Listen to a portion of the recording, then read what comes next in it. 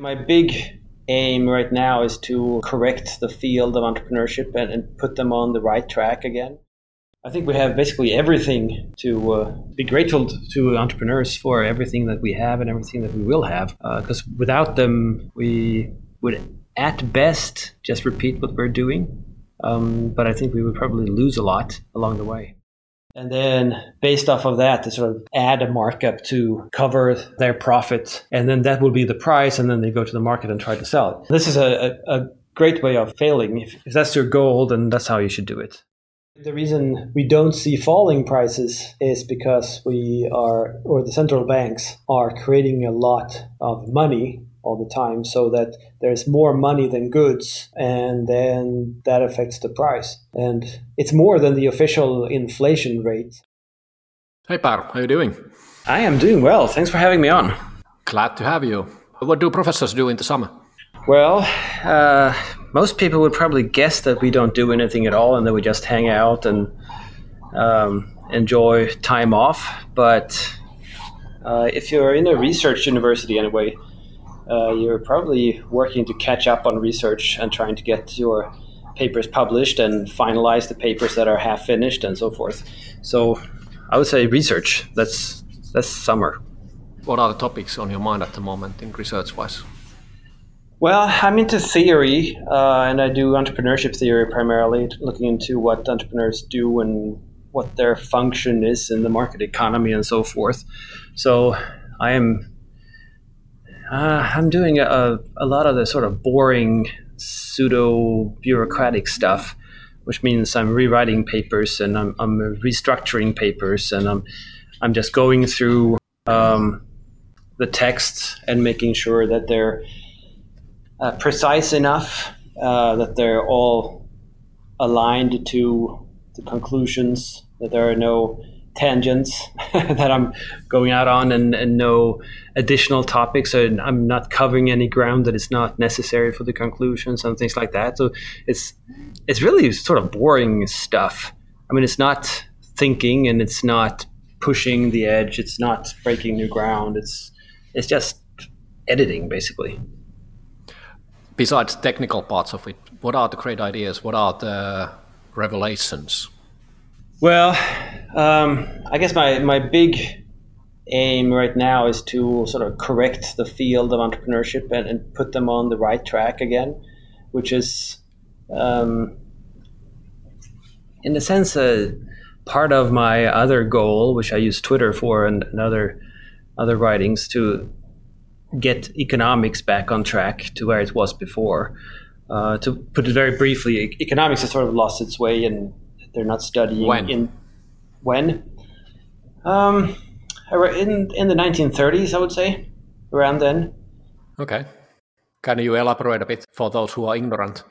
Yeah, in 1936, John Maynard Keynes published his general theory, which sort of created a revolution in economics and shifted what people are studying and what they sort of assume is the point of the economy and where the market is heading, and it turned everything on its head, basically, and broke with pretty much everything economists had done since Adam Smith and other thinkers in the 1700s.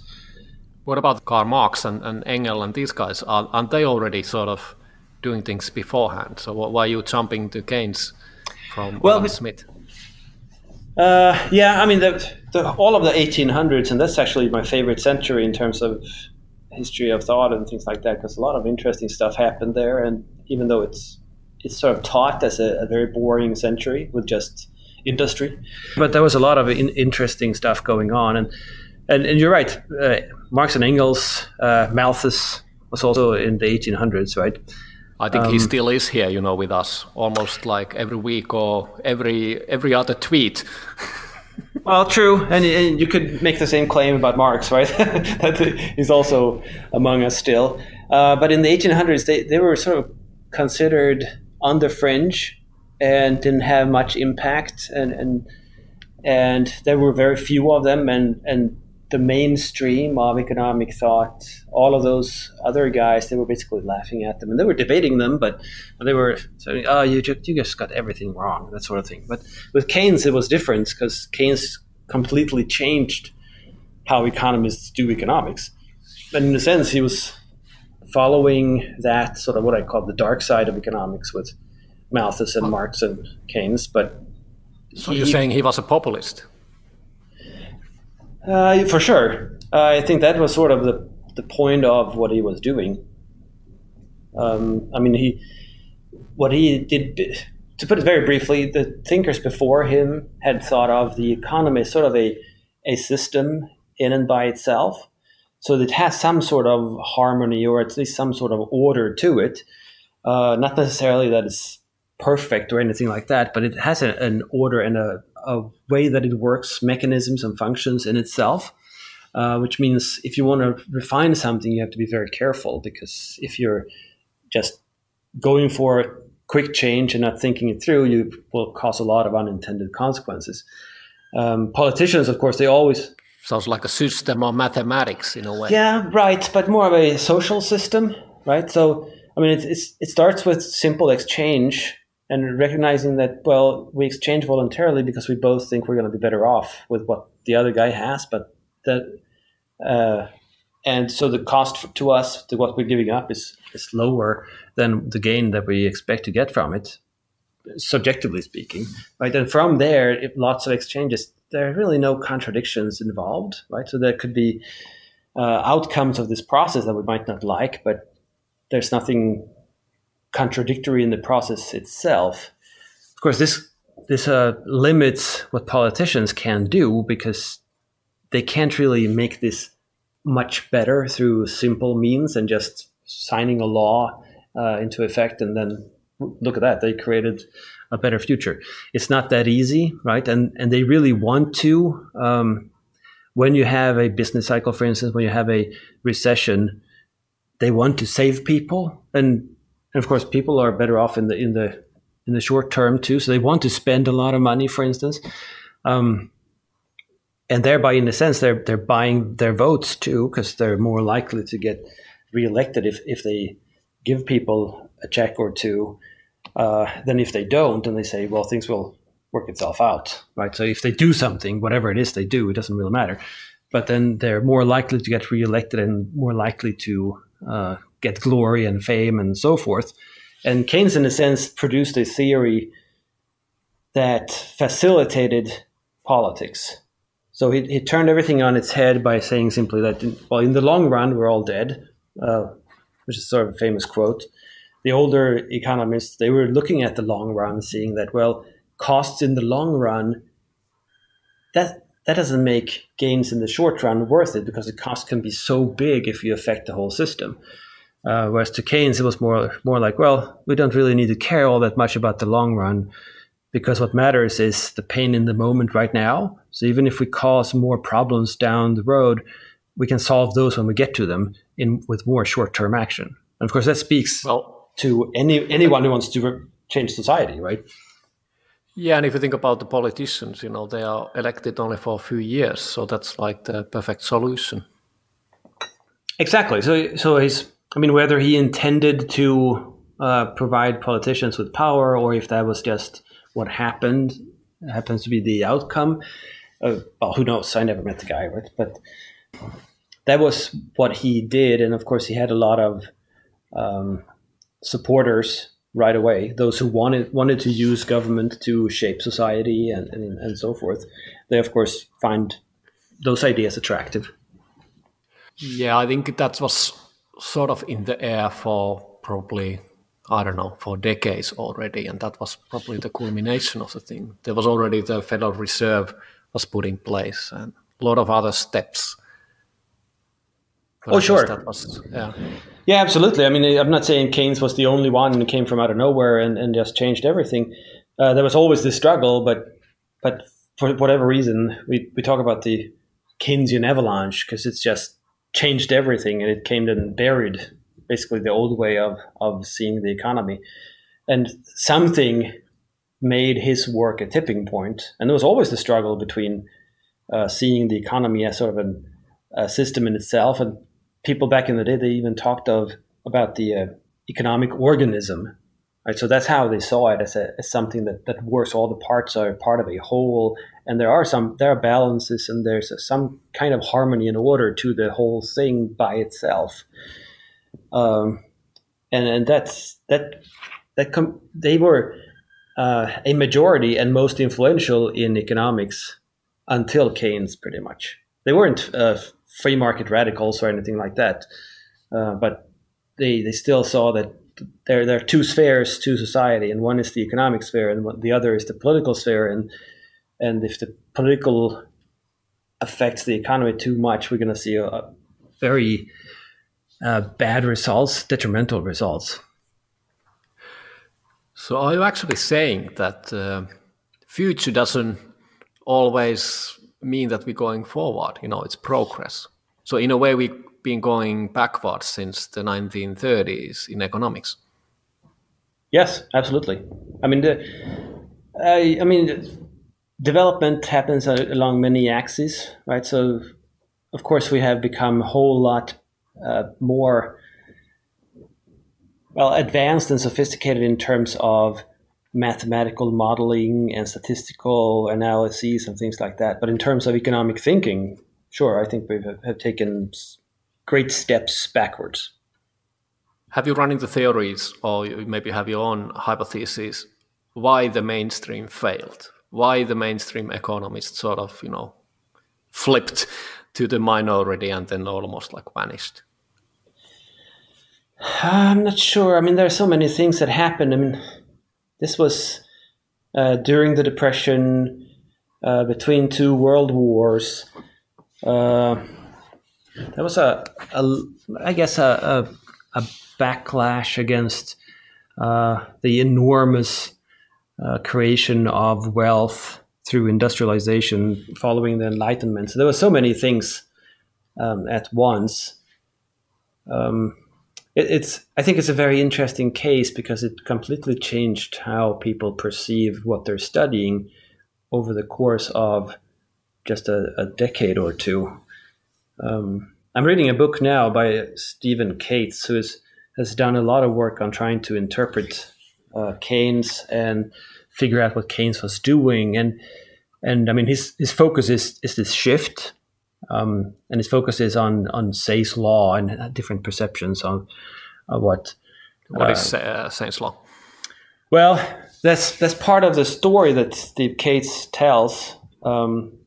That's one of the things where Keynes sort of produced a straw man that is close enough to what people believed so that they accepted it. But with the straw man, he was able to undo it and sort of ridicule it. So Say's law was actually never called Say's law until the 1900s. But it was the law of markets where economists understood that production precedes consumption and that demand is constituted by supply. So basically in a market setting, I can demand, which means that I am willing and able to pay for a good and buy it at a certain price because I have already supplied something to the economy.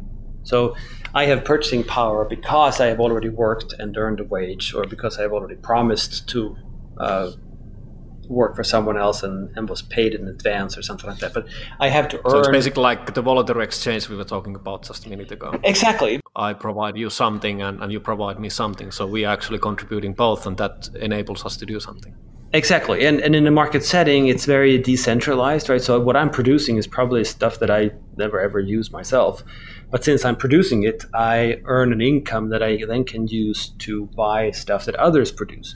So I can, even though I'm really selling entrepreneurship research and lectures, education, which I'm not much of a consumer of, not anymore anyway. That means I earn purchasing power so that I can buy food and a car and things like that other people are better at producing. But Keynes rephrased this into supply creates its own demand, which of course is a little bit silly, because if you think of the words, then simply producing something doesn't mean that people demand it. And any entrepreneur knows that this is ridiculous, right? That producing. Well, that actually sounds like a lot like a Marxist, labor theory of value. You just, do work and it has value. Yeah, it wouldn't surprise me if there is some connection there too. And I mean, it's easy to make fun of that statement. Supply creates its own demand because it's so ridiculous. But it's close enough to you have to supply in order to demand. And of course, that also means that whatever I can demand is equivalent to the value I have contributed through my supply. So there's an equality there between my demand and my supply, right? Because I can't demand more than I have supplied. So I mean, it's close enough, but on the face of it, it's ridiculous, and therefore he was able to. I guess people were willing to listen to it as well, but he was able to debunk, in a sense, the straw man. And that straw man is, of course, dead, and it's properly dead, I would say. But I don't think anyone from at least not economists from the 1800s, would agree with how Keynes put it. Can we ever learn anything from history? Because it seems like every new generation is just, repeating the same mistakes. That's why Bastiat was writing something in the 1900s, and then there was 100 years later, there was another famous person, this time in US, who wrote exactly the same thing, Henry Hazlitt, Economics in One Lesson, pretty much like 100 years later. And probably we need another Henry Hazlitt now to do the same thing, and basically the same things are still with us. Yeah, I mean, good ideas should be repeated. But a problem now, I guess, is that we are focusing so much on quick contributions, being fast and just adding to it, that we don't even take time to study the past. And I mean, that's part of the problem I have with economics of today, is that they don't really consider anything worthwhile to read that is older than 10 years. So it's sort of a Whig theory of history, the assumption that whatever is now is, it includes, it incorporates all that was worth knowing that was done before, and everything else was sort of weeded out through this process.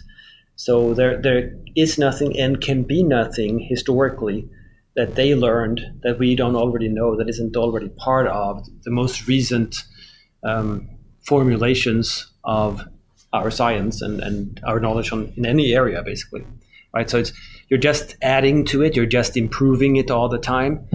And I think this, in some sense, I guess that could be the case in strictly empirical research, simply because you just get more and more data and more refined data, and then you more and more refined methods of interpreting the data, and then you should get to better and better conclusions.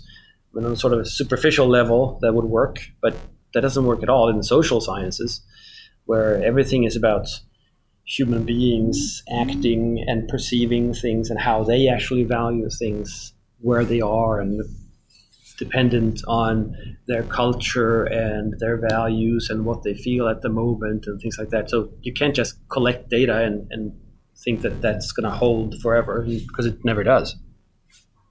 What is the value of entrepreneurs in the society? What are they contributing? Are they contributing anything? Who? Founders, people who are creating, entrepreneurs. Yeah, I like to say that they are creating our tomorrow. So, I mean, what entrepreneurs do is they sort of envision or imagine that they can produce something that will make people better off at some future point in time. And then they try to get there. And of course, along the way, they learn where they're wrong and where they're right, and they can sort of perfect those goods. But I think we have basically everything to be grateful to entrepreneurs for everything that we have and everything that we will have. Because without them, we would at best just repeat what we're doing. But I think we would probably lose a lot along the way. Are they underappreciated by the society? Yeah, I think they are in some sense. I mean, there's also the hype around entrepreneurship, right? So I think in terms of that, sort of goes back to our discussion about Keynes a minute ago. What he did was, instead of looking at the creation of value and the distribution of value that follows, which the classical economists did, his focus, and all of macroeconomics focus today, is just employment and making sure that there are jobs. And in that sense, I mean, we are sort of recognizing entrepreneurs as job creators. In that sense, they might actually be overvalued, because I think creating jobs is not what they should be focusing on, and it's not really their contribution. But I think they're undervalued and underappreciated in terms of their failures, because we probably learn a whole lot more from those entrepreneurs who fail and thereby facilitate success by others than the entrepreneurs who succeed. Because success can, if you ask entrepreneurs who have been really successful, pretty much everyone would say that it was luck. They didn't know much, and they just happened to be in the right place at the right time, and they didn't really understand it, but they happened to do the right thing and things like that. I think that's not necessarily accurate. It's sort of a little too modest, but there is luck involved, of course. But there's also learning. So very often a new idea is implemented by a number of people at pretty much the same time, but doing it in different ways. Most of them fail. And of course, whoever is best at adjusting to and recognizing why they failed would be able to incorporate that in their own solution and thereby avoid that mistake. So everything that we have, all those disruptive goods and all those sort of leaps forward that we take in technology and different types of services and in business models and so forth, they are really the result of a longer process where a lot of entrepreneurs were weeded out because they didn't get it sufficiently right. And I think we underappreciate the failures, so to speak. So what is market? What is the discovery process and the whole system, which is, so basically that's what it is. You fail, if not now, later on, that's the fate of every company in the market. There will be a time and they are no more. So how does that whole thing actually work? I think that's part of what you're trying to figure out, isn't it? Right. Yeah, that's core to what I'm trying to do, and it's sort of a scholarly level. So trying to get all the bits and pieces to fit together and figure out exactly how it works. I mean, on a superficial level, we can all see that, well, there's a sort of a trial and error process, and those who do not work out, they are weeded out quickly, and the resources are then made available to whoever is better at figuring that out. And thereby sort of an evolutionary process.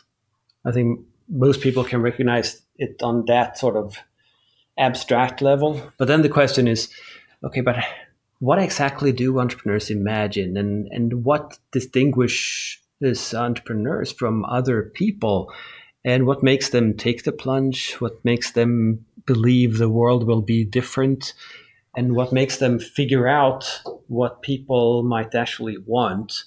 Because I mean, the entrepreneurs, they create a lot of stuff, but they are not the final arbiters, right? They are not the ones deciding whether it's valuable or not. They probably and hopefully think that what they're doing is valuable. But at the end of the day, they will only make a product or service available to people in general, and then consumers are sovereign. They will say, oh, cool, I'm willing to pay a price for that, and I'm willing to pay enough of a price for that for you to cover your costs, or they will not. And if they do not, then the entrepreneur has failed. So do you have any secrets for those founders or people who actually have their own business and they're building it? What have you learned, with all your years in research and studying? Can you share some of the things which are not so widely known? Yeah, it really comes down to having the right rule of thumb, I think. And something I stress and have done in my columns for Entrepreneur Magazine and in podcasts and so forth, and also in my teaching, is to really think about it in terms of value. And of course, entrepreneurs do this, but they do this in terms of usually dollar amounts or euro amounts and things like that. And that's not what I mean. What I mean is to think about it not as a production process from inputs and costs through production to offering a product with a price and then getting the sale, but exactly the other way around. So what entrepreneurs often do and what they do wrong is calculate. They sort of envision a product. They calculate what the price would be to create this product at a certain quantity. And then based off of that, they sort of add a markup to cover their profit. And then that will be the price. And then they go to the market and try to sell it. This is a great way of failing. If that's your goal, then that's how you should do it. But what I say is that you should do it exactly the other way around, because the consumer is sovereign. So you should start by thinking, okay, how is this, what I'm offering, valuable to the consumer, and what exact consumer is it? What type of demographic, what type of person, what type of situation will this be of value, and how much? So what type of price can you charge for this product so that this customer segment thinks that that's a pretty good deal. I'm going to buy this thing because I'm going to get so much more out of it than the dollars or euros that I spend on it. And then your job as an entrepreneur is simply to figure out that price and then keep your costs below that price. And the difference between the two, of course, is your profit. But see, it's exactly the opposite of how we usually think about it. And most entrepreneurs would start with thinking that, I need to produce this product, or I'm going to start a dry cleaner. And then they start calculating the costs and then figure out the price based off of cost plus profit. And then they start advertising or open the shop or whatever. They should do it exactly the other way around. I mean, I think that's a very powerful rule of thumb. It's a powerful way of avoiding mistakes that most entrepreneurs, I fear, are making. So why is that? What do you say makes sense and it's simple enough to understand? But why it's not like that you're like a billionaire telling that to everyone, and we still see a lot of companies failing, a lot of startups, and even big companies doing it the wrong way. What's the matter with people? Yeah, that's a bigger question, I think. But I think part of it is simply that they have not really been exposed to these ideas, and many entrepreneurs, especially serial entrepreneurs, as we call them, when they've tried and failed a few times, they sort of get an idea of how to do things right, but they don't have the terminology. So they don't think about it in sort of an explicit way. But of course, now many of the tools that we use in teaching and so forth are based off of finding the willingness to pay and things like that. So they're sort of getting close to this. But unfortunately, you mentioned big and established companies, why they do this wrong. And I think the problem there is, to a great extent, I would say, formal education, because we teach them the wrong stuff. So we are actually creating the problem. And it's a problem really that comes from seeing the economy as modern economics sees it, in terms of equilibrium states, and then with existing supply and demand curves, and then all you need to do is figure out the price, and then you keep the costs lower and things like that. Whereas that's not really how it works. I don't think any large corporation can survive very long without innovating and without being entrepreneurial. So it's not really about managing what is, but it's about meeting the future and creating the future, even if you are a huge corporation. So are you saying that we actually came back to the same place with the discussion we had previously? It's all about gains and the supply. In a sense, yes, but I mean, this is larger than Keynes, because Keynes was not the inventor of supply and demand curves and equilibrium. So that precedes Keynes. But it's this I don't know, this fascination with and wish to see the economy as a system that can be engineered and steered and directed and fine-tuned, rather than an organism that works the way it works. And what you can do is simply try to help it in some sense, right? I think as human beings, we really want to be able to get into the engineering and tweak things and perfect how it works, and optimize the system. And doing that creates a lot of problems if we're thinking of society in terms of a machine rather than as an organism. Maybe that's the real issue. It's about power, being in control, understanding, sort of having some kind of sense of, that there are some knobs and levers you can just, tweak and turn and things will turn your way. A system that works. Well, yeah, and I think that's sort of how we teach management, that they are supposed to be sort of the control center of the corporation, and then you have labor units and you have capital units, machines and so forth, and then you have inputs and you have outputs, and all you need to do is sort of maximize what is going on. That's sort of what is taught, if I simplify quite a bit and exaggerate a little bit. I mean, that's what an MBA program is about, training managers to become the control system of the corporation and make sure to just cut away the waste in the organization and make sure that you just maximize that output. In terms of number of goods, right? Because you have already discovered sort of what goods you're selling and what goods you can sell at a profit. So you're sort of excluding entrepreneurship, which is also what economics does, exclude entrepreneurship from the model, and then you try to maximize it. And I think that's completely wrong. And one of my pet peeves is the cost plus method for pricing, which is still being taught in MBA programs, which is exactly what we just talked about as being the wrong way of approaching it, where you calculate the cost it would take to produce a good, and then you add your profit margin, and that's the price you're going to charge. That's the cost plus method, which is exactly the reverse of what you should be doing, even as a corporation. You mentioned the regular way of teaching and also conducting business. It just put me thinking about the Taylorism and, the 1900, that sort of industrial revolution where you were just, figuring things out and pushing out T-Fords, that era of, production and running society. So maybe we need a revolution in the education as well.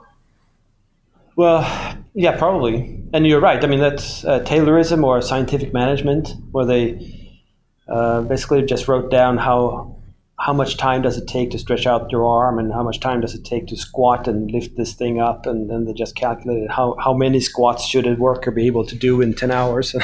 And then they organized the business around those calculations. And if you didn't reach those goals, you were not a good worker, so you should get lost, basically. And I don't think that management, the way we teach it today, is very far from it. At least not in the fundamentals. There's a lot more knowledge, of course. There's a lot more psychology involved. There's a lot more of seeing people and fitting skill sets and attitudes. And so there's a whole lot more that we've learned about it. But it really boils down to this the knobs and levers and things like that, where you try to just maximize output in terms of the physical goods produced. And that, as an Austrian economist, that bothers me quite a bit, because the economy is not about physical stuff. It's not about producing goods, it's producing the value that goods provide to people. So any business should not really be maximizing the number of iPhones, but they should make sure to produce the most valuable type of iPhone that they can find. Because that's how you satisfy consumers. That's also how you can charge the higher price, and that's how you can make the most out of those scarce resources that we have as a society. So it is about maximization, but it's about value maximization and not the engineering type. And I think, I mean, you said, should we want a revolution in education? And yes, in social science, we need a revolution to get back to basics, get back to the roots, and recognize value, subjective value, consumer satisfaction, and then go from there. And how do we get more consumer satisfaction out of this thing? And recognize people as humans and not people as simply nuts and bolts and suppliers of labor and suppliers of money or whatnot else. Is that why you tweet? One tweet at a time, you're gonna make the world a better place and educate the masses. Well, I hope that is the effect it has.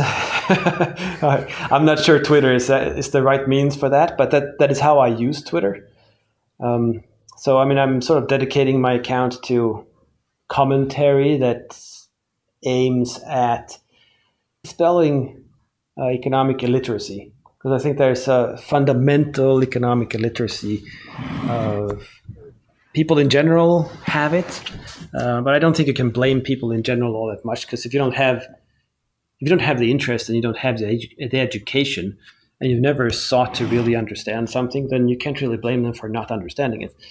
But the problem is also that those who have education and have attempted to understand it, they're using the wrong tools, and they're going about it the very wrong way. So in that sense, Twitter is doing exactly the same thing as I'm doing in my research and my teaching. It's just aimed at a different audience, you could say.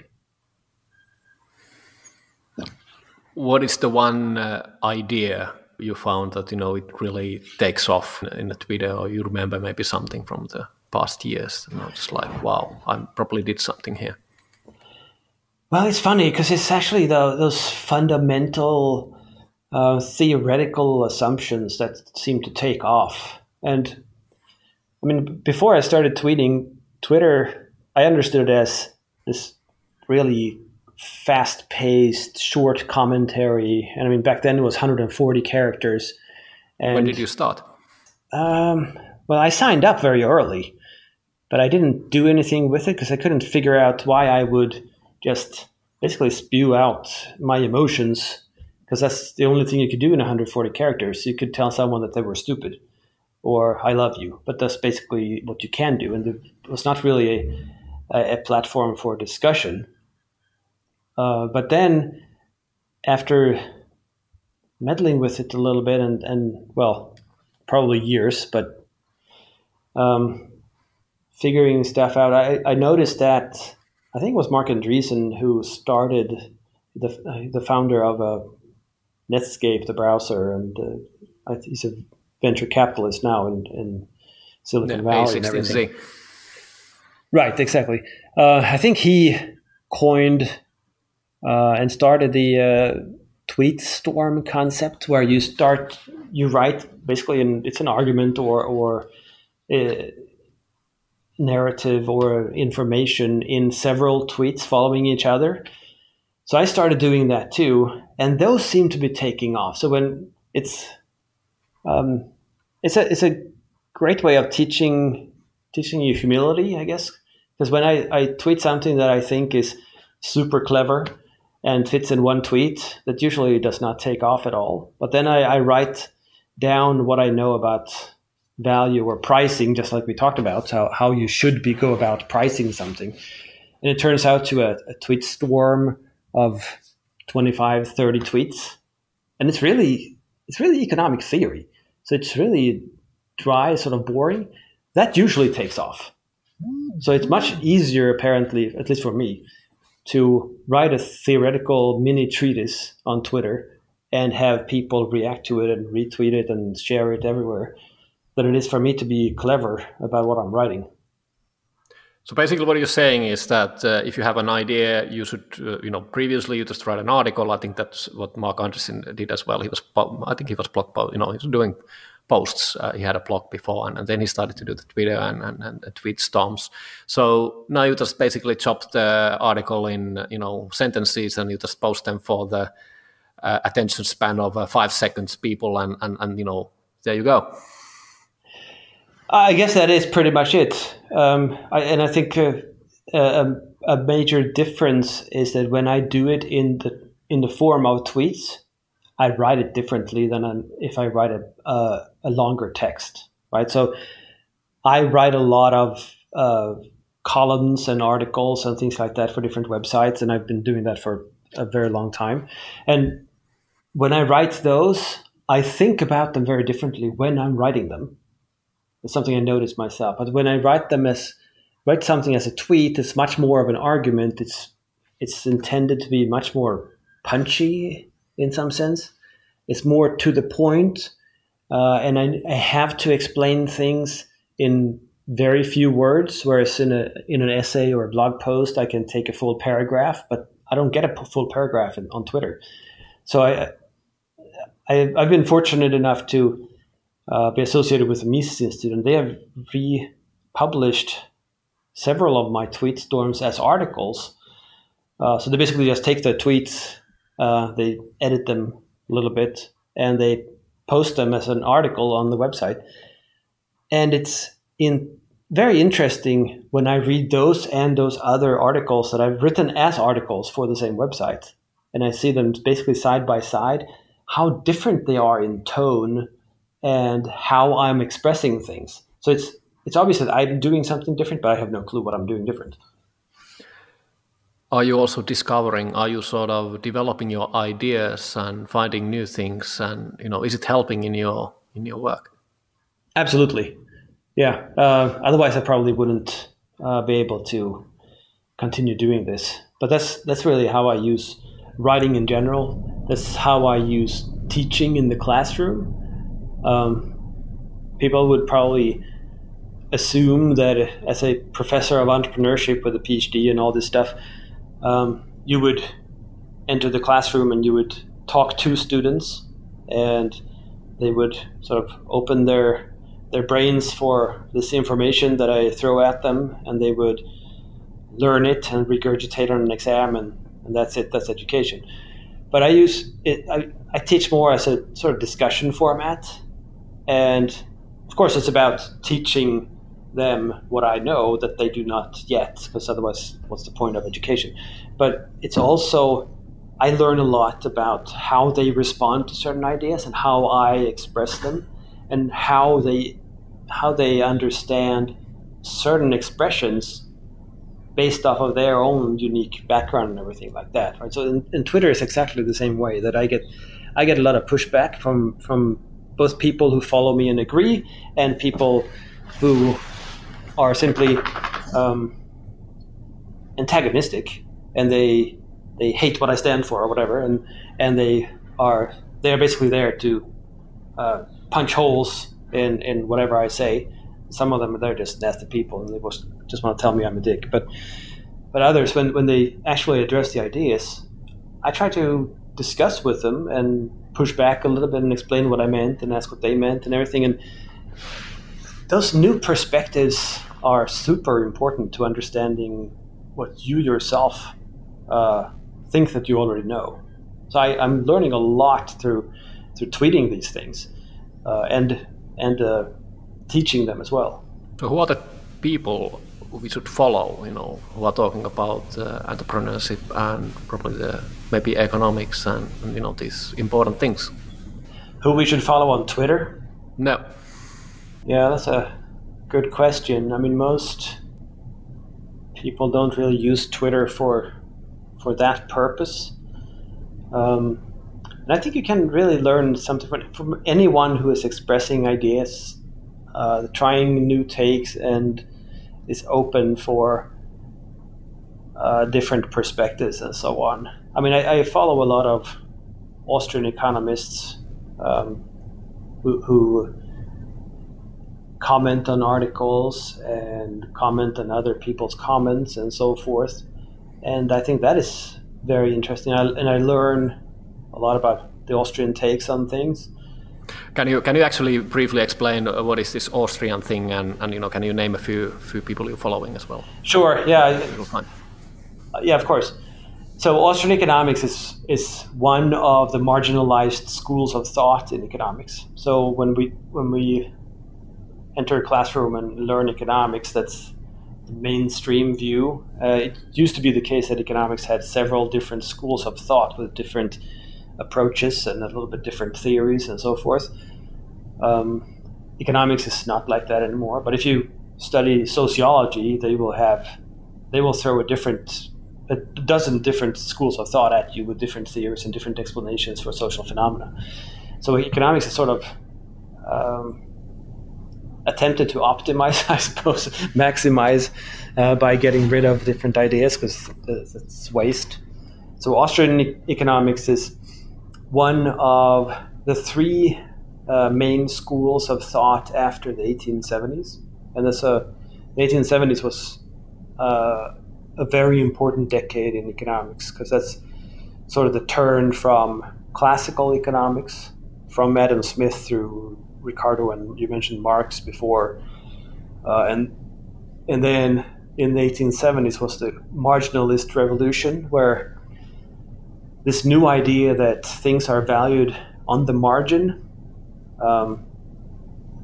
So it's not a matter of how many eggs are bought and for how much money in total, but how much an egg is worth to you. And of course, the first one is worth more than the second one, and so forth. The more eggs you have, the lesser the value of losing one.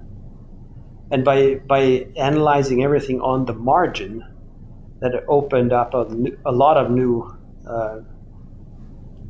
types of questions that could be answered, and types of, you could answer questions that had been asked before that it couldn't find answers to.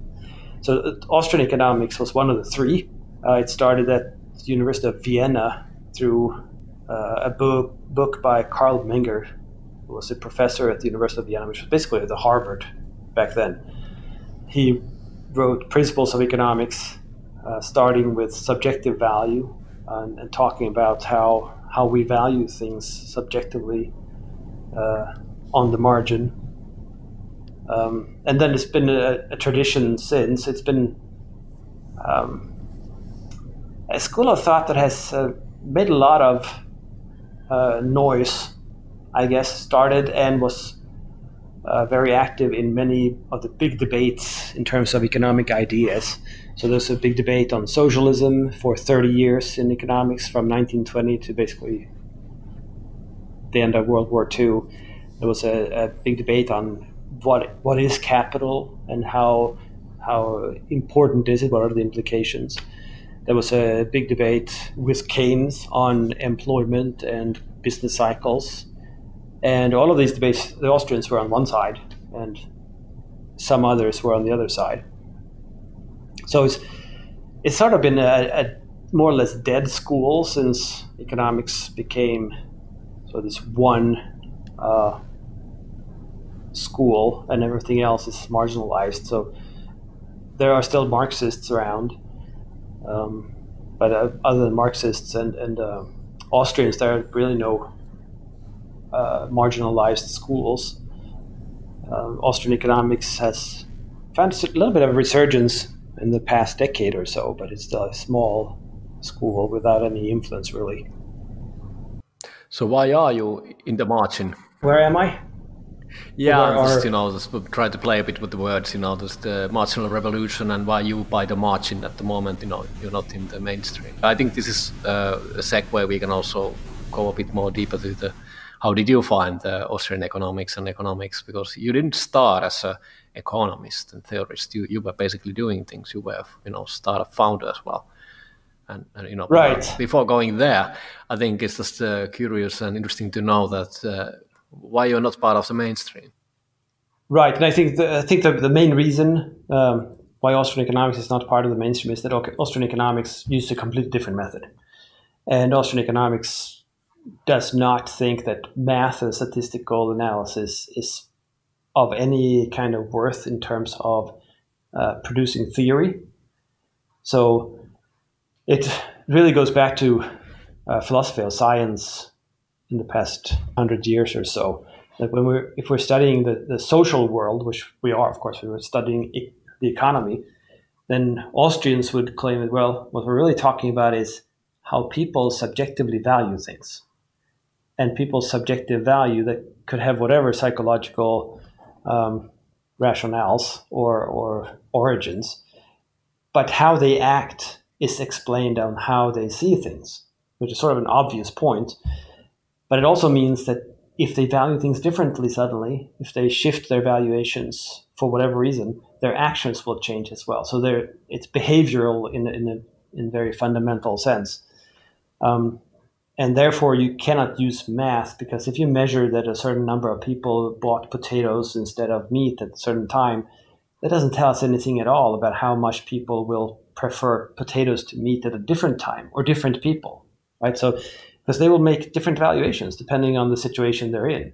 So you can't really use math and statistics to explain what is actually going on. So in terms of the theorizing on the economy, it has to be deductive from first principles. So you create a system of understanding the economy logically based off of this recognition of subjective value as a determinant, in a sense, of action, right? And then based off of this, Austrians see the economy, as you mentioned before, so the market as a process and not as a system or a machine that is just running.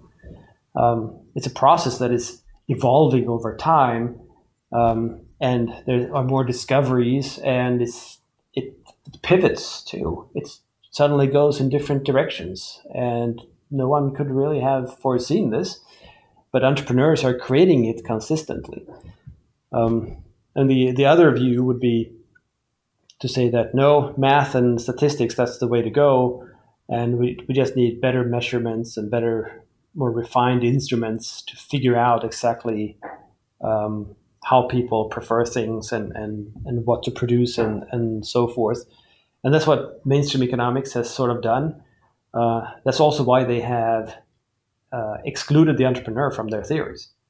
So if you study economics, if anyone ever mentions the entrepreneur, it is what they mean is basically the creation of new small businesses.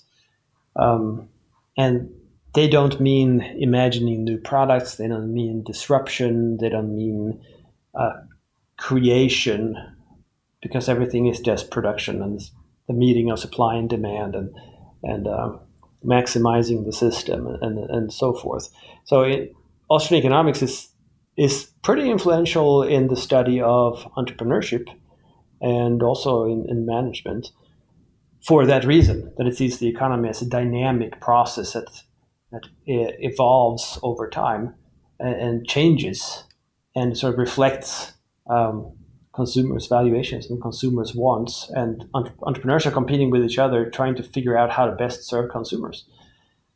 So it's a very different view of the economy overall that is very similar in some sense to how it was viewed before Keynes, to reconnect to that discussion. So it's sort of in a sense, it has survived the Keynesian avalanche, but barely, since it's so marginalized. But it views the economy as this almost harmonious system. There's at least an order to it that is not planned from above. So it's an order that comes out of people interacting and trading to benefit themselves. But they can only do that in a market setting by producing gain for other people. So, I mean, that's basically what entrepreneurs do fundamentally, right? They produce goods that they think will be of benefit to consumers. And if they're right, they're actually benefiting consumers. they can earn a profit from doing that, right? So there's no contradiction there. It's a little bit like Adam Smith's invisible hand at the core of the market process. So are you saying that it's a natural choice for a entrepreneur mind person who is just used to building things and just doing something by oneself and not being part of a bigger machinery? And if you like building things and you like a system builder, that's Austrian economics is for you. I think so. And I mean, in my experience, entrepreneurs have, with the experience they have from how the economy works and how damn hard it is to figure out what people want to buy and especially what people will buy. I mean, they, in a sense, they discover Austrian economic theory by doing it. And they discover that doing certain things will not work and that does not ever work. But what does work is thinking about it in very Austrian terms. They just lack the language. So I think entrepreneurs in general would gain a whole lot by studying Austrian economics. And I'm actually involved in a project, Economics for Business, trying to do exactly this, trying to sort of, in a sense, translate Austrian economic theory to something that anyone can understand and that speaks to entrepreneurs, provides them with a little more terminology and at least puts words to things that they know tacitly, that they haven't been able to express in clear terms, but that we actually do know, but that they have not come across. So I think there's a lot of that can be gained from practical entrepreneurs and theoretical Austrians, in a sense, getting together and becoming friends. So they're like practical economists. Right, in a sense, that's exactly it. And I mean, it goes back to Austrian roots, in a sense, because Karl Menger was really a journalist writing on about the economy. So he was writing about finances, he was writing about any economic phenomena and so forth. And that's how he sort of figured out how things actually worked. And from there, he started addressing or producing a theoretical framework for how to understand the whole economy based off of that understanding. So, I mean, it sort of comes from practice, even though its formal theorizing is not empirically driven, if you see what I mean. I mean, it's not running databases with empirical data like mainstream economists are doing, but it's understanding what are the actual motivations of people in the economy, and then from there deriving truths about the structure in the economy. So getting back to the other part of the question, how did you, young guy from Sweden playing with the Commodore 64, find yourself, in the US many decades later? Yeah, that's sort of a long story, and it's actually it's sort of sad in a sense that I was not all that interested in how things actually work. Or I didn't have a theoretical interest in the economy or anything like that, and I entered the realm of Austrian economics, as unfortunately most people do today. That is through politics, and especially through getting involved in, or at least getting exposed to some form of libertarian-leaning political activism. So that was it for me too. I was involved in a political party in Sweden where I had some kind of, knee-jerk conservative view, perhaps, something like that. But I was somewhat opposed to meddling too much with the economy and thinking that people should be able to earn their own living and start businesses and not be taxed to death, which was basically the case. We're talking the 70s and 80s in Sweden. So that's sort of the heyday of Swedish welfare statism and taxation. So it was not hard to end up thinking that maybe businesses are being taxed too much. And then from there, I was exposed to all these libertarian or semi-libertarian arguments, and I thought they were nuts. But it's very logical. So if you accept parts of it, after a while, I mean, the ideas just grow on you. You can't really do anything about it. Because I think the human mind wants to see the world without contradictions, because there are no contradictions naturally.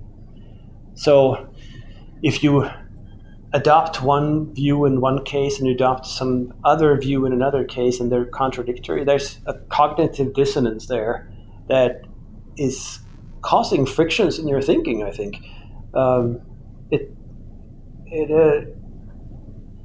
It gives you a headache in some sense, right? So, and your brain wants to get rid of it. So you need to find a way of bridging the two ideas, or finding a principle where you can find a solution to both. And I mean, libertarian thought is based off of, it's similar to Austrian economic theory in the sense that there's one basic principle and then all other conclusions are sort of derived from that principle. It's just deductive thinking, really. But and then I was sort of a standard conservative teenager, I suppose, with somewhat free market ideas.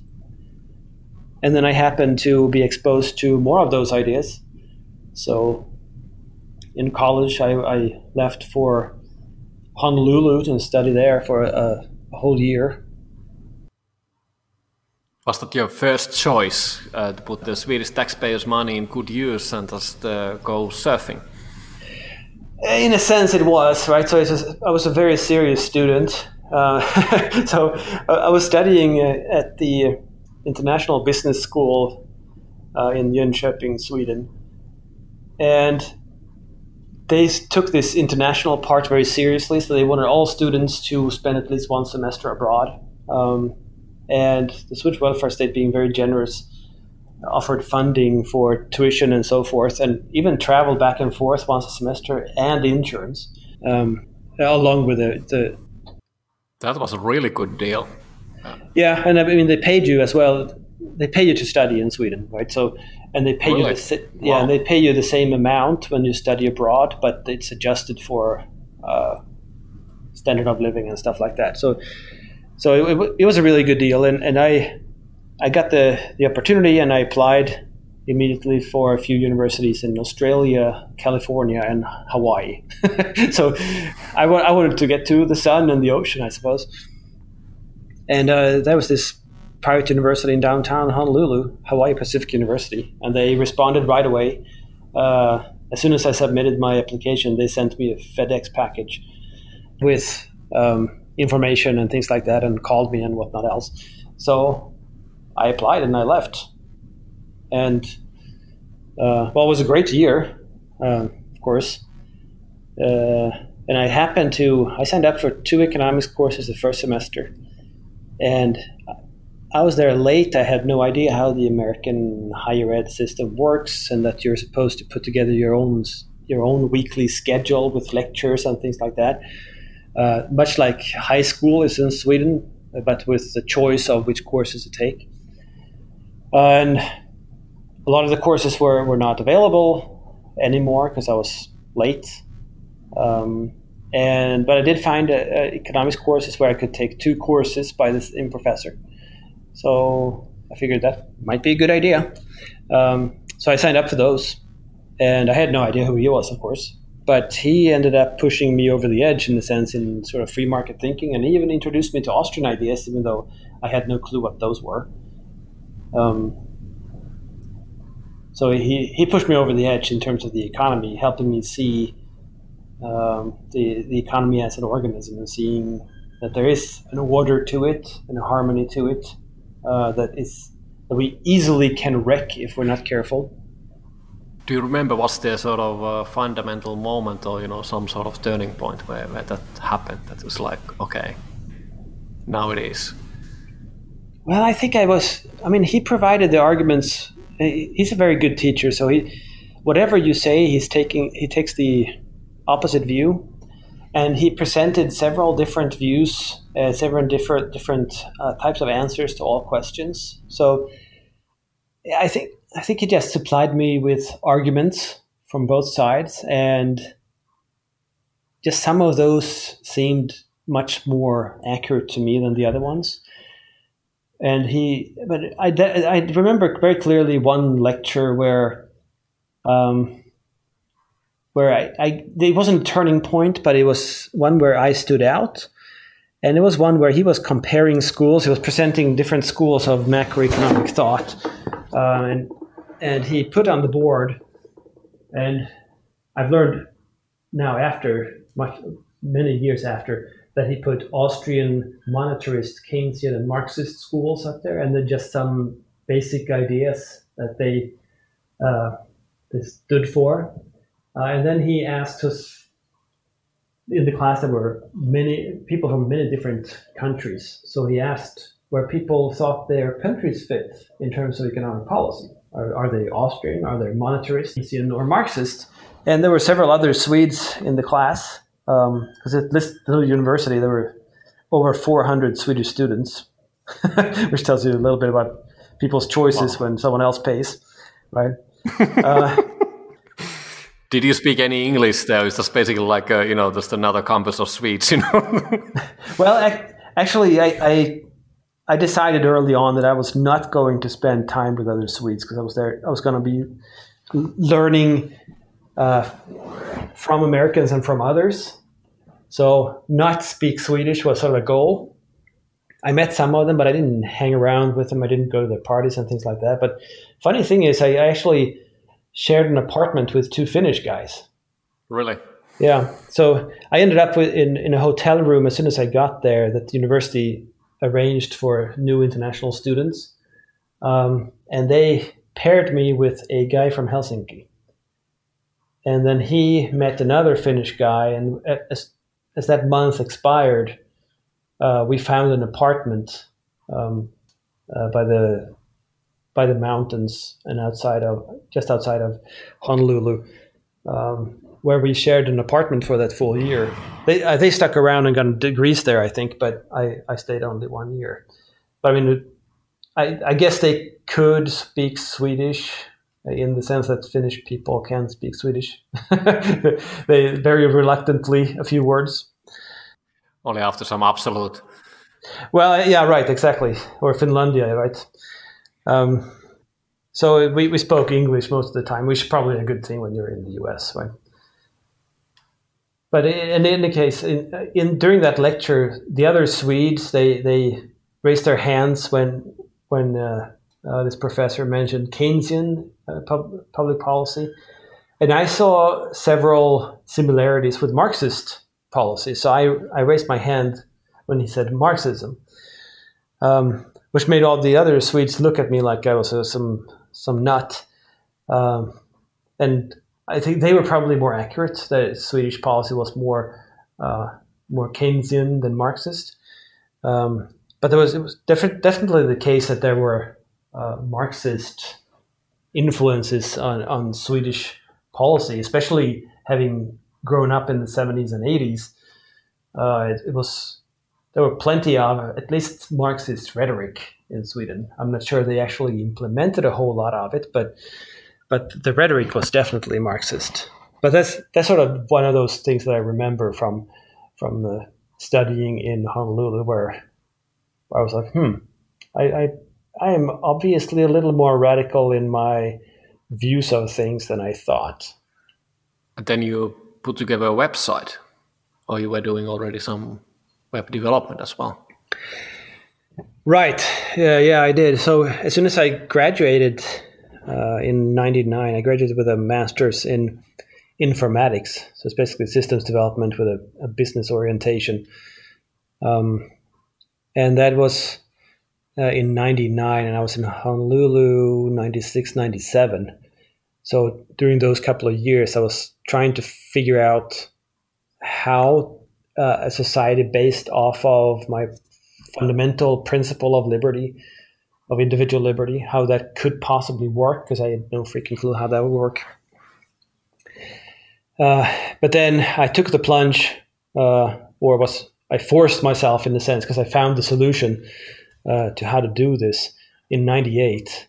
And then I started the website anarchism.net in '99, where I started posting stuff. It was sort of in the early days of the web for politics and these kinds of movements. So my intention was to post a lot of the books so that people could read them and sort of be a library in a sense, and a gathering place for people with an interest in sort of radical liberty, and read the old thinkers, learn from that stuff, and there was also a discussion forum and things like that where people were hanging out.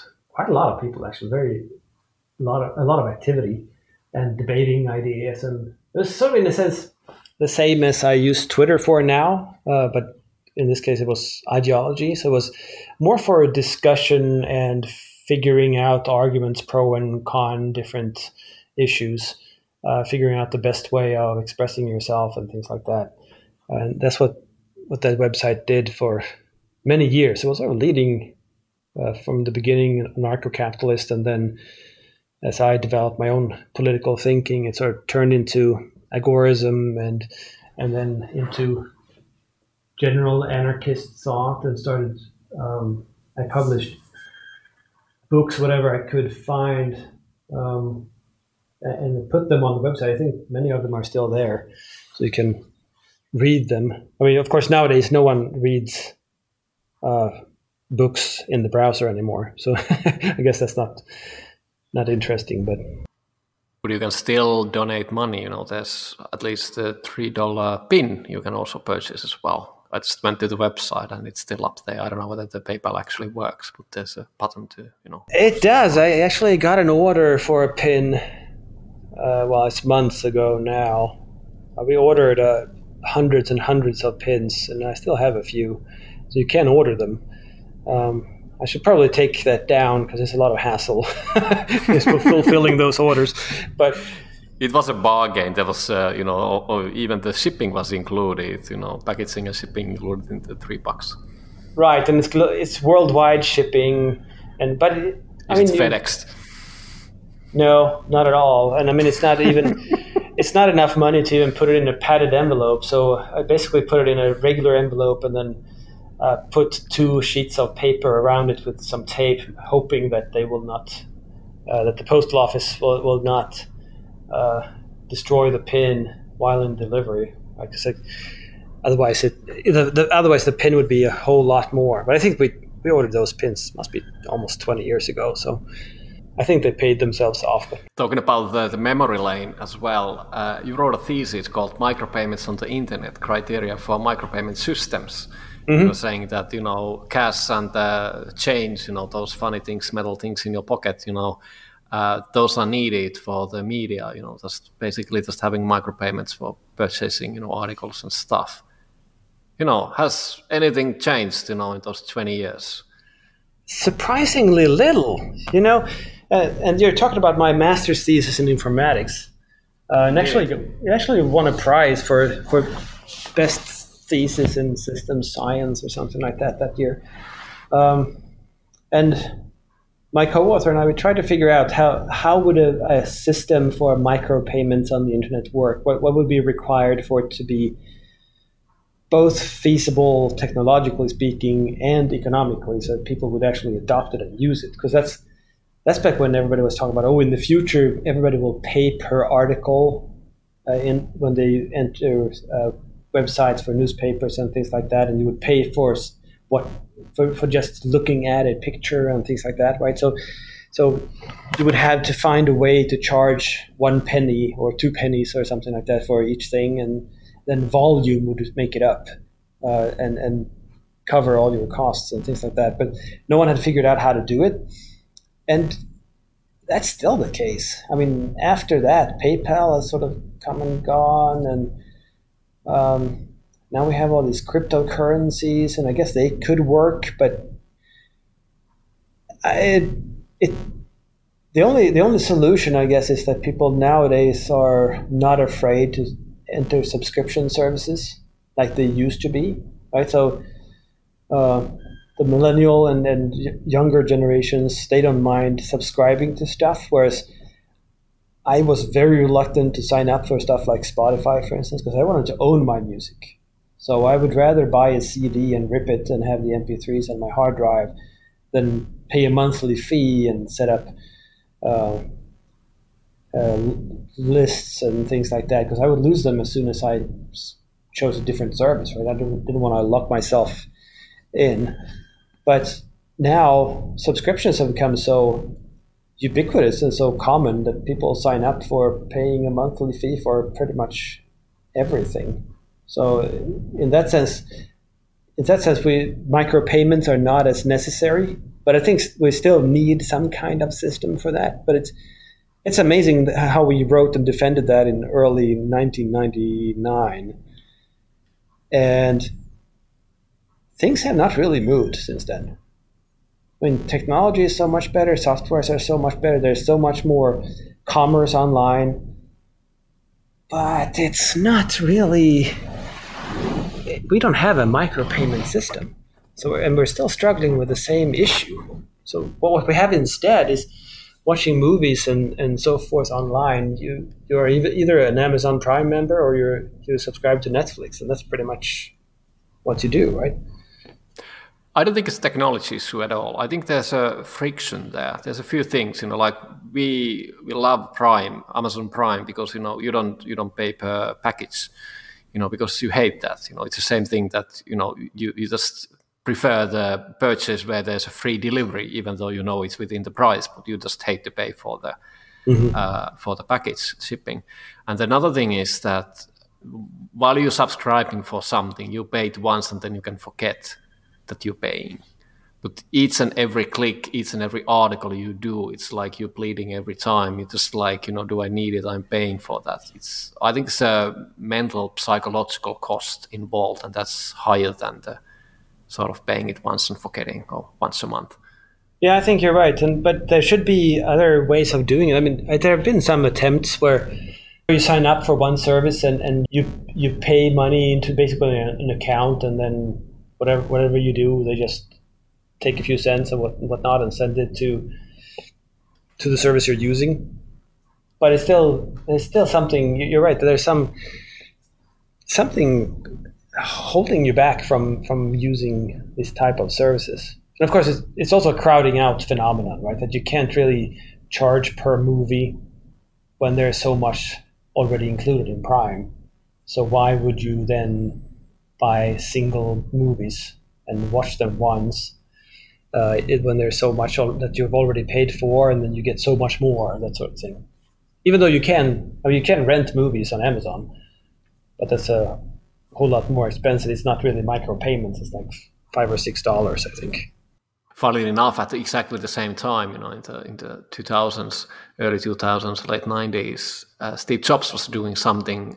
He was unbundling albums. So you could just buy, songs by 99 cents per piece.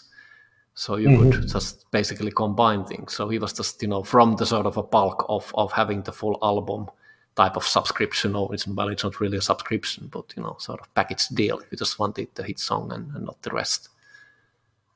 Right, and that makes sense, right? Because very often, why would you buy a whole album when there's only one good song on it? Very few albums have lots of good songs. But those are basically like a micropayment. It's not exactly, but it's like still. Yeah, you're right. Why is everything getting so expensive? Yeah, that's a deeper question than most people might realize. It's also something that I did discuss quite a bit, this issue with inflation and deflation. And I think if you ask people, they would say that, of course, things get more expensive all the time. It's always been like that. Prices always rise. Has it? Always? Well, as far as we can remember as individuals, right? So you mean like last week? Well, yeah, you got a point there, I guess. But I mean, for decades anyway, and at least since 1971, it's been the case, and probably longer than that. 1914 or 13, or what was the? Yeah, around there too. That's also a cutoff point. But I mean, if you it's interesting because if you then you push back a little bit and say, well, with competition, wouldn't you expect prices to fall? Yeah. Okay. With innovation and productivity increases, wouldn't you expect costs to fall so that businesses can lower the price even more to sell more? Yeah. Okay. So why are prices rising? And I mean, in understanding the economy as an Austrian would understand it as an evolutionary process where you discover more and better ways to serve consumers and produce more value at lower cost, things should always fall in terms of price, right? So prices should always go down, much like they have in computers and so forth, where computers today are dirt cheap compared to computers a decade or two ago, and the computers now are so much better too. So why is that? Well, I mean, it's because there's a whole lot more money in the economy than before. So it's a way of implicitly, sort of secretly taxing people to print a whole lot more money. And I mean, print sort of figuratively, because we don't actually print bills a whole lot more anymore because everything is so digitalized now. But I mean, the reason we don't see falling prices is because the central banks are creating a lot of money all the time, so that there's more money than goods, and then that affects the price. And it's more than the official inflation rate, and we can talk about how much they change how they measure inflation, but they're talking about the price level, that the same types of goods have a level of price, and if that level of price goes up, you have inflation. If that level of price goes down, you have deflation. The natural order of things would be deflation, because prices would fall, and the official inflation rate is how much it increases from that measured price level. Well, the real inflation in price would be between the new lower price that we would have gotten and the higher price that we actually got. So the difference between there, which is much higher than the official inflation rate, that difference is because we're pumping out new money. So who is benefiting? Why are we doing that? Well, why are we doing it? Well, simple answer is Keynesian economic thought. It's also... So the economists are cashing all the money. Is that what you're saying? Well, they're at least providing the theory to prop up that system. So who is banking the money? Well, many, but the banking sector and the government, for starters. So, I mean, the way it works, unfortunately, economic theory has adopted this view that money is neutral, so it doesn't really affect much things. It's basically just a numeraire when you're trading, but it has no effect on things. Austrians believe differently, and so did the classical economists before. So when you're creating new money, it enters the economy in a certain place. It's not the case that we all get 0.5% more cash overnight when they print more money. But it enters somewhere, and it enters typically through the banking sector. So one way it's done here in the US is that whenever you get a mortgage to buy a house, that's not money that the bank has, but you apply for the loan, and if they think that the house is worth enough and that you will be able to pay the interest rate and whatnot, they just hit a couple of buttons on their keyboard and they create the new money in the bank account of the seller of the house. So that is new money. And well, that is obviously entered somewhere, in this case in the seller's bank account. Well, that doesn't affect prices because that's just more money in his bank account. But that means that he is richer than he was before. And it doesn't really change a whole lot more, right? And in this case, you have someone buying the house who has a debt, but that debt doesn't affect them yet. And it's really new money being created. So when the Fed, for instance, in their quantitative easing as they have done now since the... What does that mean, actually, just in the layman's term, bananas and apples? Yeah, what's easing? Well, it's a term that really comes from sort of Keynesian thought as well, thinking that there are liquidity problems in the economy. So the easing is simply that adding more liquidity to the economy. So they're printing a lot of money.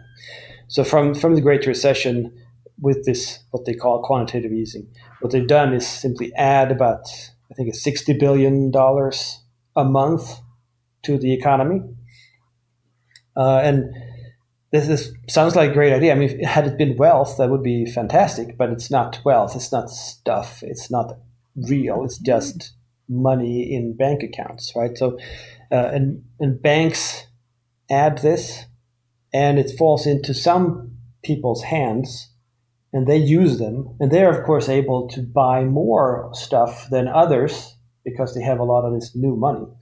So that will bid prices up because suddenly there's more demand for whatever it is they're buying. And then they will become richer, relatively speaking, those who sell those things. And whatever they buy in turn, that will bid up prices in the next industry. So this goes as a ripple effect through the economy, changing prices. And of course, people change their behavior as these prices change. And at the end, most prices will have adjusted to this new level of money supply. But some people, those on fixed incomes, for instance, their incomes have not adjusted. So they're sort of losing because they have income in old money that was worth more. You could buy more stuff with fewer dollars. And they have costs in new money. So the prices are higher. So they are made worse off. Whereas those who get the money first, they're made better off. And very often, I mean, one way of simplifying this is to say that, well, when you're adding more money to the economy this way, you are taking money from Main Street, that is from rural America, basically, or rural any country, small mom and pop stores, regular folks, that sort of situation, and giving it to Wall Street. Because Wall Street, that's where all the banks, when they get new money, where does it end up? When it ends up in finance, it ends up in new loans to the whatever hip industry there is, and so forth.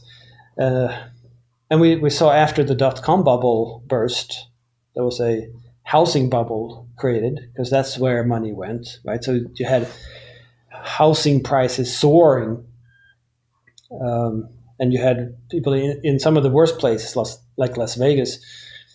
You had bartenders quitting their jobs because they could flip houses instead. They could make a whole lot more money just buying and selling houses because house prices were going up so fast because there was a lot of more money, and it went into housing because, well, for many different reasons, but there was so much more money available for mortgages and so forth. So people were upgrading their houses or buying houses and things like that, which meant contractors were starting to build more houses because there was a whole lot more demand for houses. So you started building a lot more houses. And with these prices increasing all the time, you would have these bartenders who don't know anything about real estate, but they saw what was an obvious opportunity, so they started buying a house and they flipped it. So a couple of months later, they sold it and made tens of thousands of dollars in between. And then they expanded, so they bought 2 houses and they expanded, and they could get a whole lot more money until it ends, right? And when prices do not increase anymore, and the housing bubble burst. So why did that actually happen? Did the long term just arrive, and that's sort of the end of the game?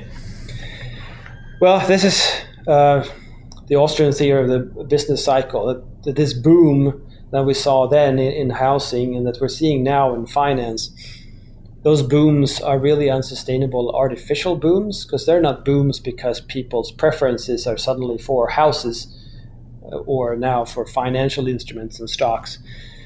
But they are caused by creating credit, by creating new money, and that new money ends up in those sectors of the economy.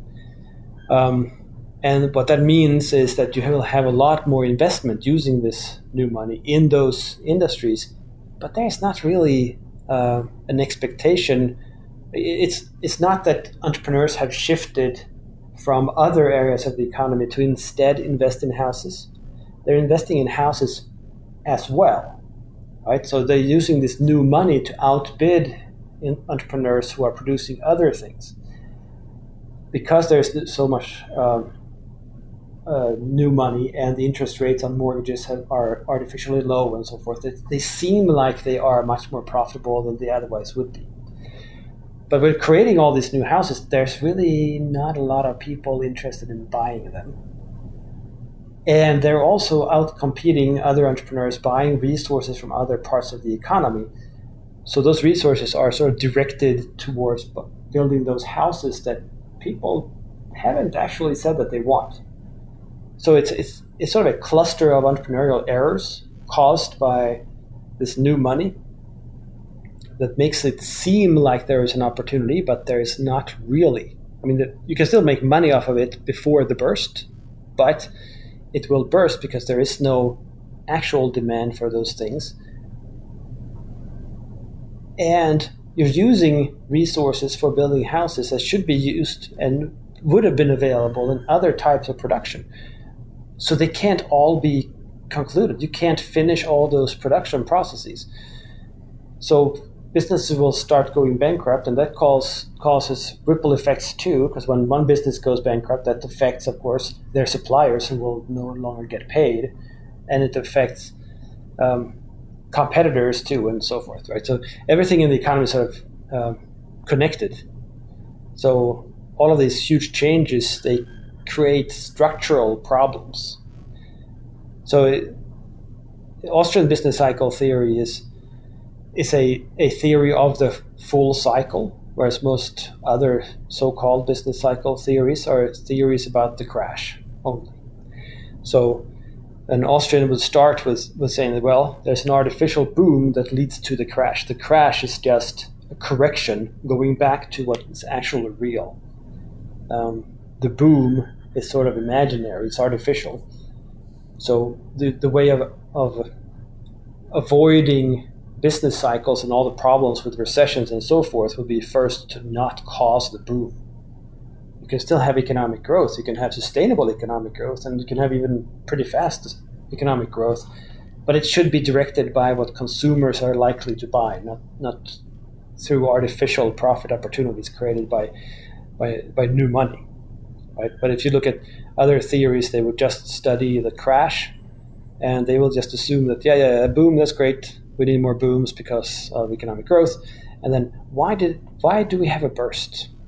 Why do we have this crash? And Austrians would say that that's starting halfway. You can't ever understand what is going on if you start with just the crash, because there's something leading up to the crash. And if you start with the crash and see nothing wrong with the artificial boom that led to it, then your solution might be, as it often is, to just print more money and create a new artificial boom on top of the first one, to sort of solve the problem in the moment, not looking ahead, not thinking about whether this might actually lead to a higher or a bigger crash later on. And Austrians would be warning everyone that, hey, building a new artificial boom on top of the other one to solve the problem, that's just kicking the can down the road and creating a bigger problem. It's not going to solve anything. Which is pretty much the discussion we had like 1 hour ago, maybe a bit more, just, political cycles and, the short-termism. Exactly. And I mean, one way of putting it is that if you're out in the winter and it's really, really cold and you're freezing, well, I mean, one way of solving it in the short term would be to pee in your pants, because that will make it warm and nice, and you get relief, no pun intended, right? That you can say, okay, well, maybe I will get colder later on, but that's a later problem. That's in the future. Never mind that, because it feels warm right now, and I was really cold. Of course, since you're wet, well, it's disgusting too, but since you're wet, you're going to be even colder in a little bit, because it's still cold outside, and you're still outside. Right? So you're not solving the problem, you're just kicking the can down the road, and it's sort of a snowball effect that the problem is getting bigger each time. So It is definitely a political problem, like you mentioned, with the short-termism. The problem is also that if you're trying to solve the short-term problem with adding another short-term problem on top, those have to be bigger and bigger to cover sort of all the errors and all the problems caused by the first one, because it's still crashing, right? So, which means that you're going to end up with a huge crisis on your hands, and that's sort of where Austrians are right now, seeing that with the stock exchanges, the rally with the soaring indices and everything recently. That's because the Federal Reserve and other central banks have been creating a whole lot more money, and it ended up in the financial sector. Well, why? Well, as a result of fixing the real estate boom that turned into a bust that caused the Great Recession, which is now, 12, 13 years ago, which was a solution, quote unquote, to the dot-com bubble in 99, 2000, which was caused equally by an artificial boom and so cheap money through creating a new money. So I mean, we are in the midst of this snowball rolling down the hill, just getting bigger and bigger, and it might soon get out of hand. Yeah, I hear the singing, by all the central banks in harmony. So, probably we are now in a global setting. Exactly, and I mean they're of course propping up each other too, right? So it used to be the case when we had the Great Depression, central banks were dealing in gold, and gold is actually real, right? So people then, if they had banknotes, they could go to a bank and say, I want gold for it instead, and you can use it for jewelry and in computers and whatnot else. It's something real, right? So it's a commodity money in some sense. Today, there are no currencies that are backed by anything at all. And central banks, they have baskets of other currency to be able to control the exchange rate. But all currencies are simply backed by all currencies. And I mean, that in a sense, it's just a scam. In a sense, it comes close to the whole it's just a numeraire sort of thing, because it's not something real. It's just as long as we trust that money can buy stuff, we will use it to buy stuff and people will accept it. But as soon as people stop trusting it, it's going to be worth exactly what a piece of paper with a lot of ink on it is worth, which is almost nothing. That's a huge problem. So if we have a depression-like crisis again, I'm not sure I want to see what happens. Yeah, we could actually go very deep in this discussion, but I think this is probably a topic for another day. What is your favorite word? Well, yeah, that's a good question. I wonder if it could be something like think, maybe. The reason I said think is my most favorite is that my least favorite word is feel.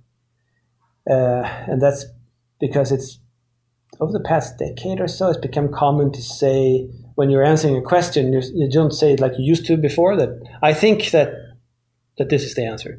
You say you feel like it's an answer. And I couldn't care less.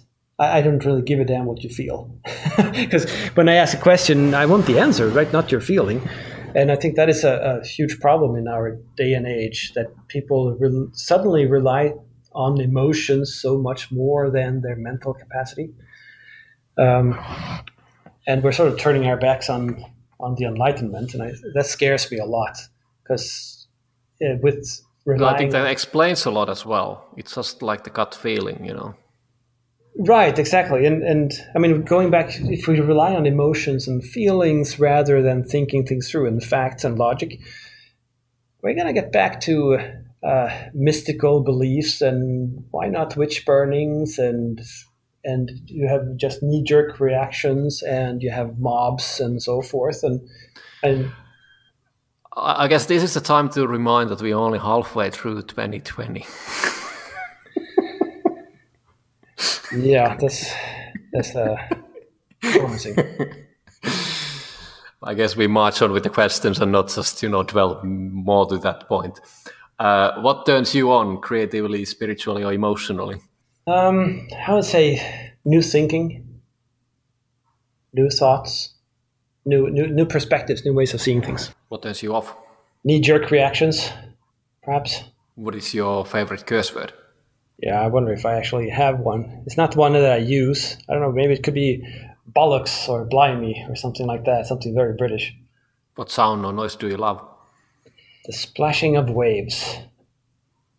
That's something I really like. That's very calming and soothing. And I grew up by the ocean, and I was sailing a lot with my family when I grew up. And I just love the ocean. So the splashing of waves is a fantastic sound. What sound or noise do you hate? I have no idea. I don't know. What profession other than your own would you like to attempt? That's also a good question. I'm not sure what I would. I know when I was a kid, I wanted to be an author, which I know is a little odd. Most young boys want to be something like police officer or firefighter or something. I wanted to be an author. But I'm still hoping to be one day. But aren't you already? Yeah, but it's not my main thing. I mean, yes, I have written books, and yes, I have 2 books under contract too, and I'm writing a lot of stuff. But I wanted to make that my main thing. So do only writing and writing what I want to write. Whereas publishing research it's writing, but it's going through a peer review process and everything like that. You have to rewrite everything according to other people's directions. Whereas I want to elaborate on my thinking and on my ideas, and doing that through books has been really rewarding. And I want to do that full time if possible. What profession would you not like to do? Bureaucrat. If you could be a co-founder of any startup in any era, which one would you choose? I don't know. I would choose something in the future for sure. Something exciting, but I don't really know what startups are going to be in the future. Any final words for the audience? Well, study Austrian economics. Learn to think about the world. I think that's what I'm trying to do, trying to learn about the world and figure out how things work. Can you recommend some website or some place to start? Well, one place to start would be the Mises Institute, mises.org. That is actually the world's largest economics website, I think. They have the most materials posted and also the most traffic of all economics-oriented websites in the world. And practically everything on that site is for free. So they have articles and they have commentary, they have videos, they have podcasts, and they have books, and everything is on there. So that's a good place to start.